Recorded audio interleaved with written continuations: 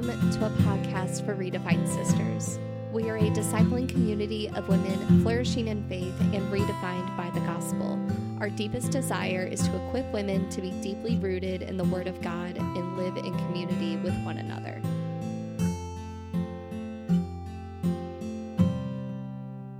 Hi, ladies. Welcome back to the Redefined Sisters podcast. And to begin, we have a fun question.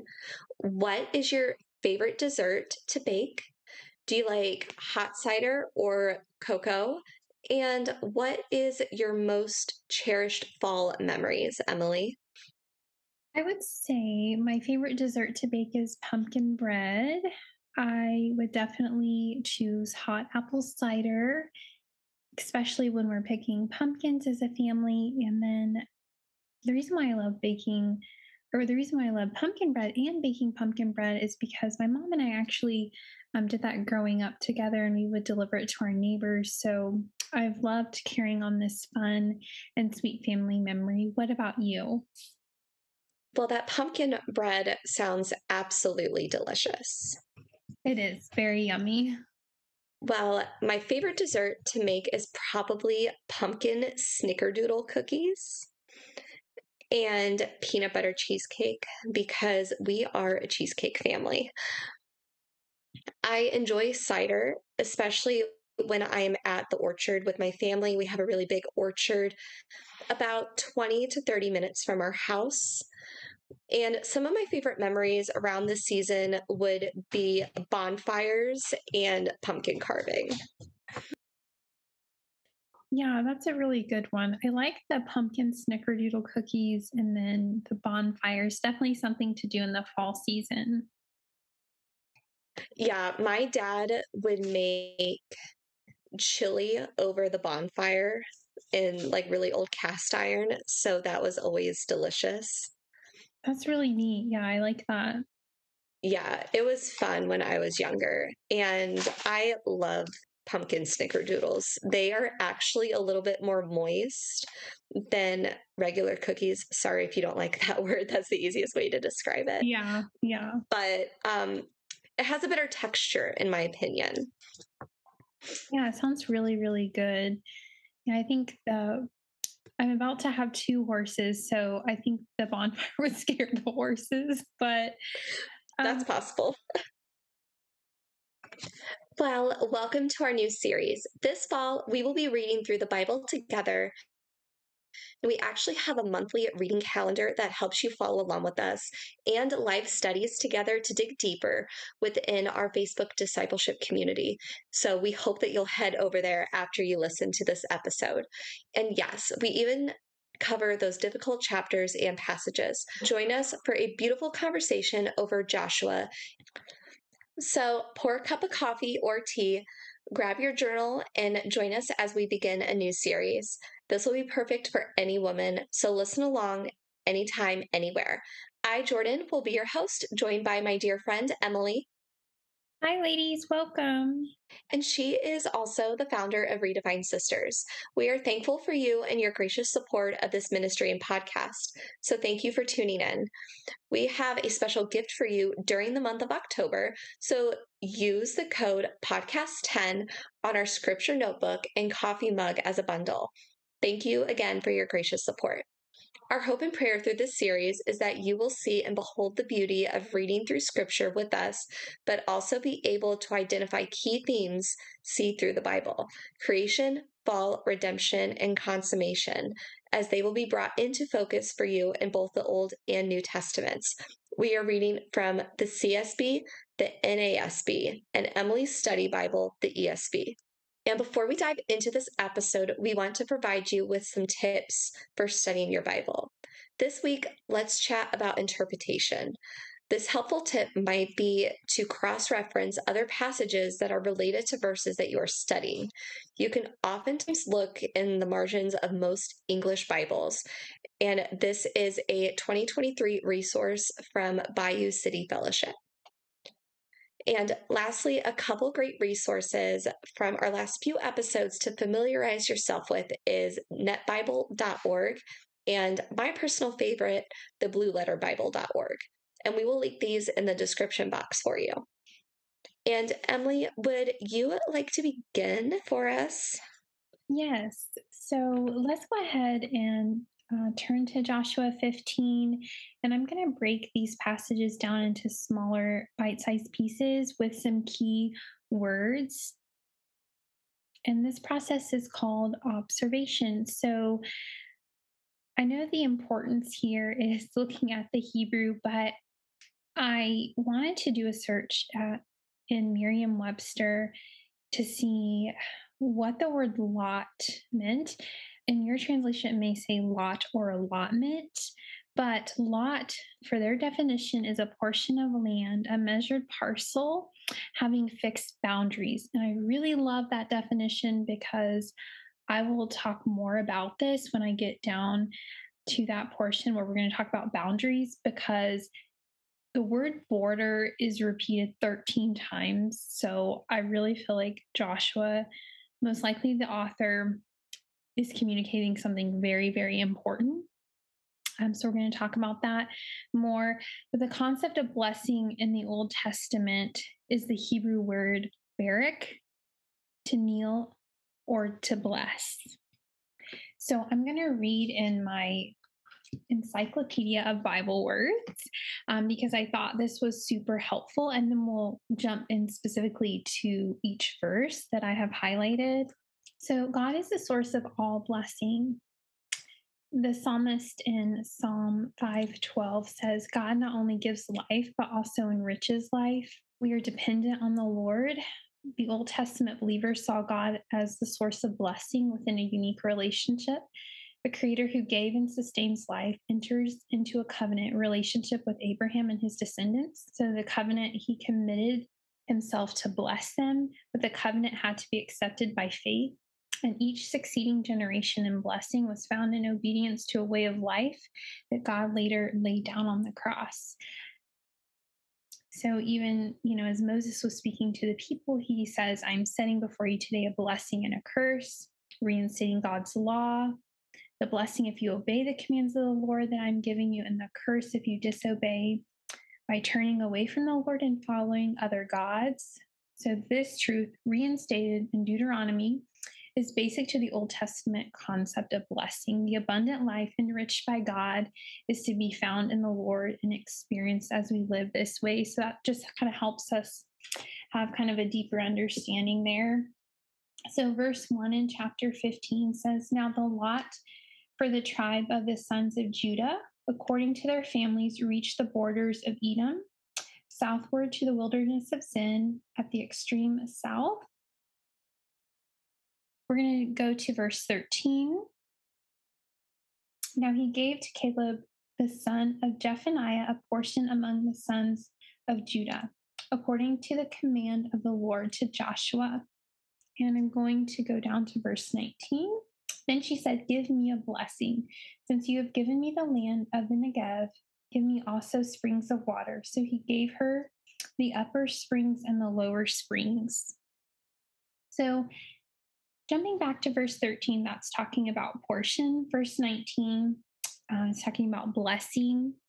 So, what came to my mind is Jacob, wrestling with God and receiving a blessing. And so that's kind of when God changed his name to Israel. So that's when I read that. That's kind of what popped into my mind. Verse 20, inheritance. So this is the inheritance of the tribe of the sons of Judah according to their families. And then, like I said, the word border was repeated 13 times. So we're going to talk a little bit more about that later on. But I want to jump to verse 63 because it's very, very important to our understanding of this passage.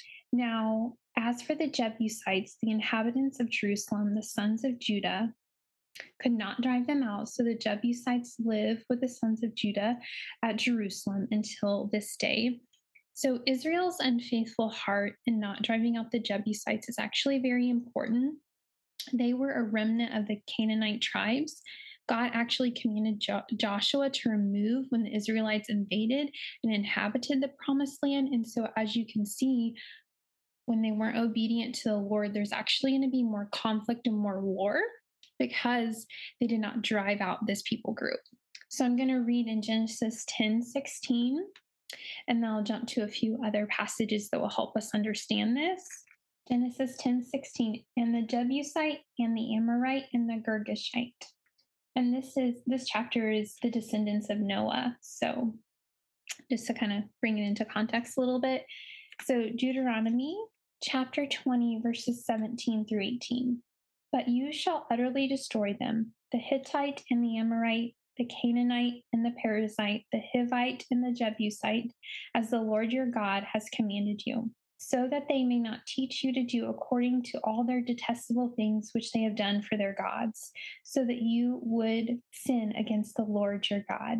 So it's really hard, and my pastor was talking about this on Sunday, but it's really hard when you're tempted to sin to say, oh, you know what? It's not going to affect me. I'm just going to keep doing what I'm doing. No, you have to like completely remove that sin. So, in order for the Israelites to stay pure to the Lord wanted them to remove these other um, tribes from among them so they could be pure in their conduct, in their heart posture towards Him, because the influences that we are around are very important because they draw us away from the Lord. So we have to be mindful of that. I'm going to read Ezra 9. I'm going to read in verses 1 through 2 and then 5 and 6 because there's a really beautiful prayer of confession. And so I wanted to read a couple of verses from that. But now, when these things had been completed, the princes approached me, saying, the people of Israel and the priests and the Levites have not separated themselves from the peoples of the lands, according to their abominations, those of the Canaanites, the Hittites, the Perizzites, the Jebusite, the Ammonites, the Moabites, the Egyptians, and the Amorite.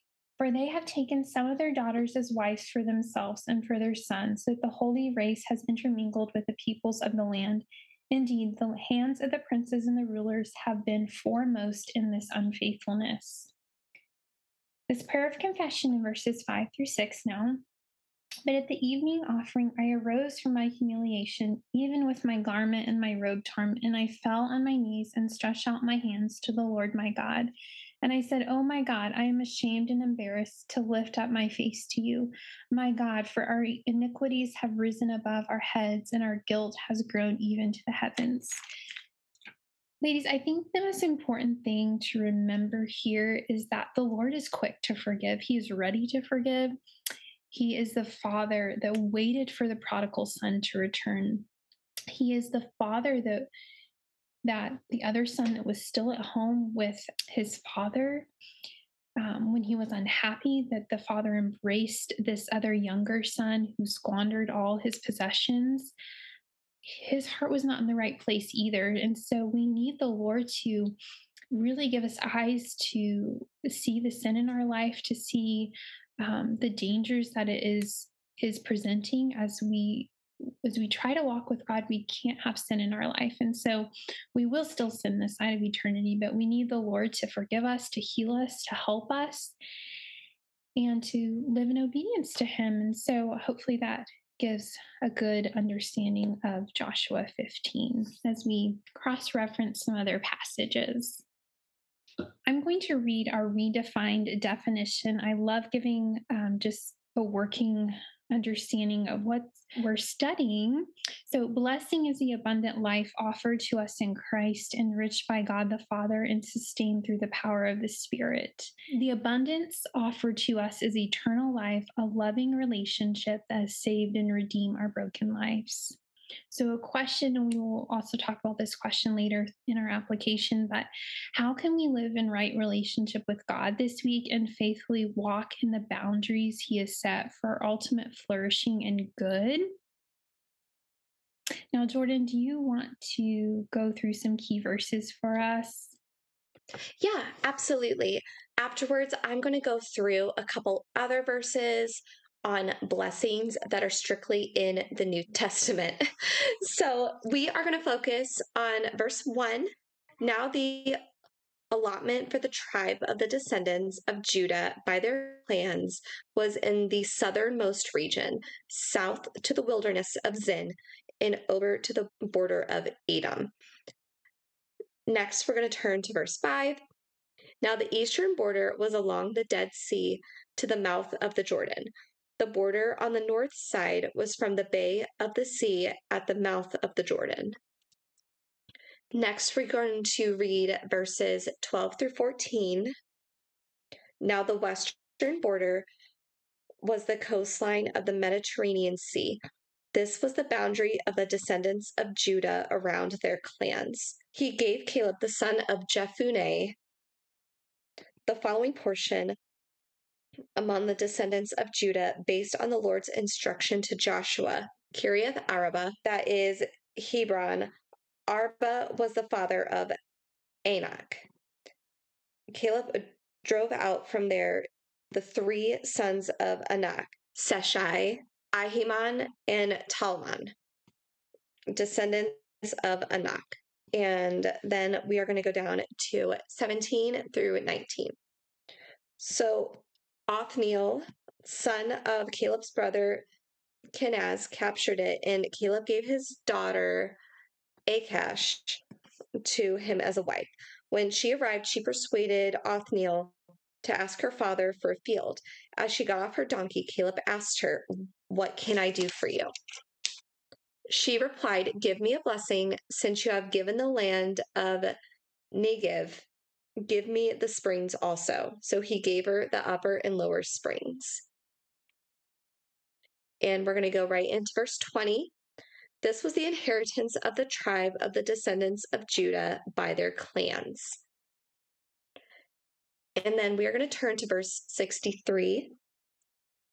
But the descendants of Judah could not drive out the Jebusites who lived in Jerusalem.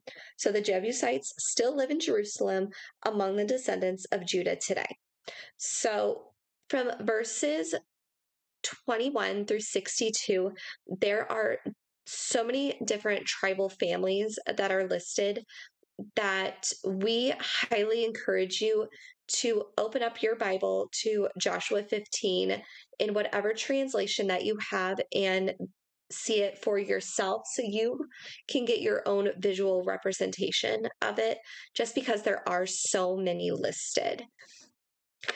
Okay, so we are actually going to turn to the New Testament and read some verses on blessings. We are first going to turn to Matthew chapter 5, and we are going to read verses 2 through 12. We actually read this little section in a previous episode, but it's so good that I wanted to read it again. So then he began to teach them, saying, "Blessed are the poor in spirit, for the kingdom of heaven is theirs. Blessed are those who mourn, for they will be comforted. Blessed are the humble, for they will inherit the earth. Blessed are those who hunger and thirst for righteousness, for they will be filled. Blessed are the merciful, for they will be shown mercy. Blessed are the pure in heart, for they will see God. Blessed are the peacemakers, for they will be called sons of God. Blessed are those who are persecuted because of righteousness, for the kingdom of heaven is theirs.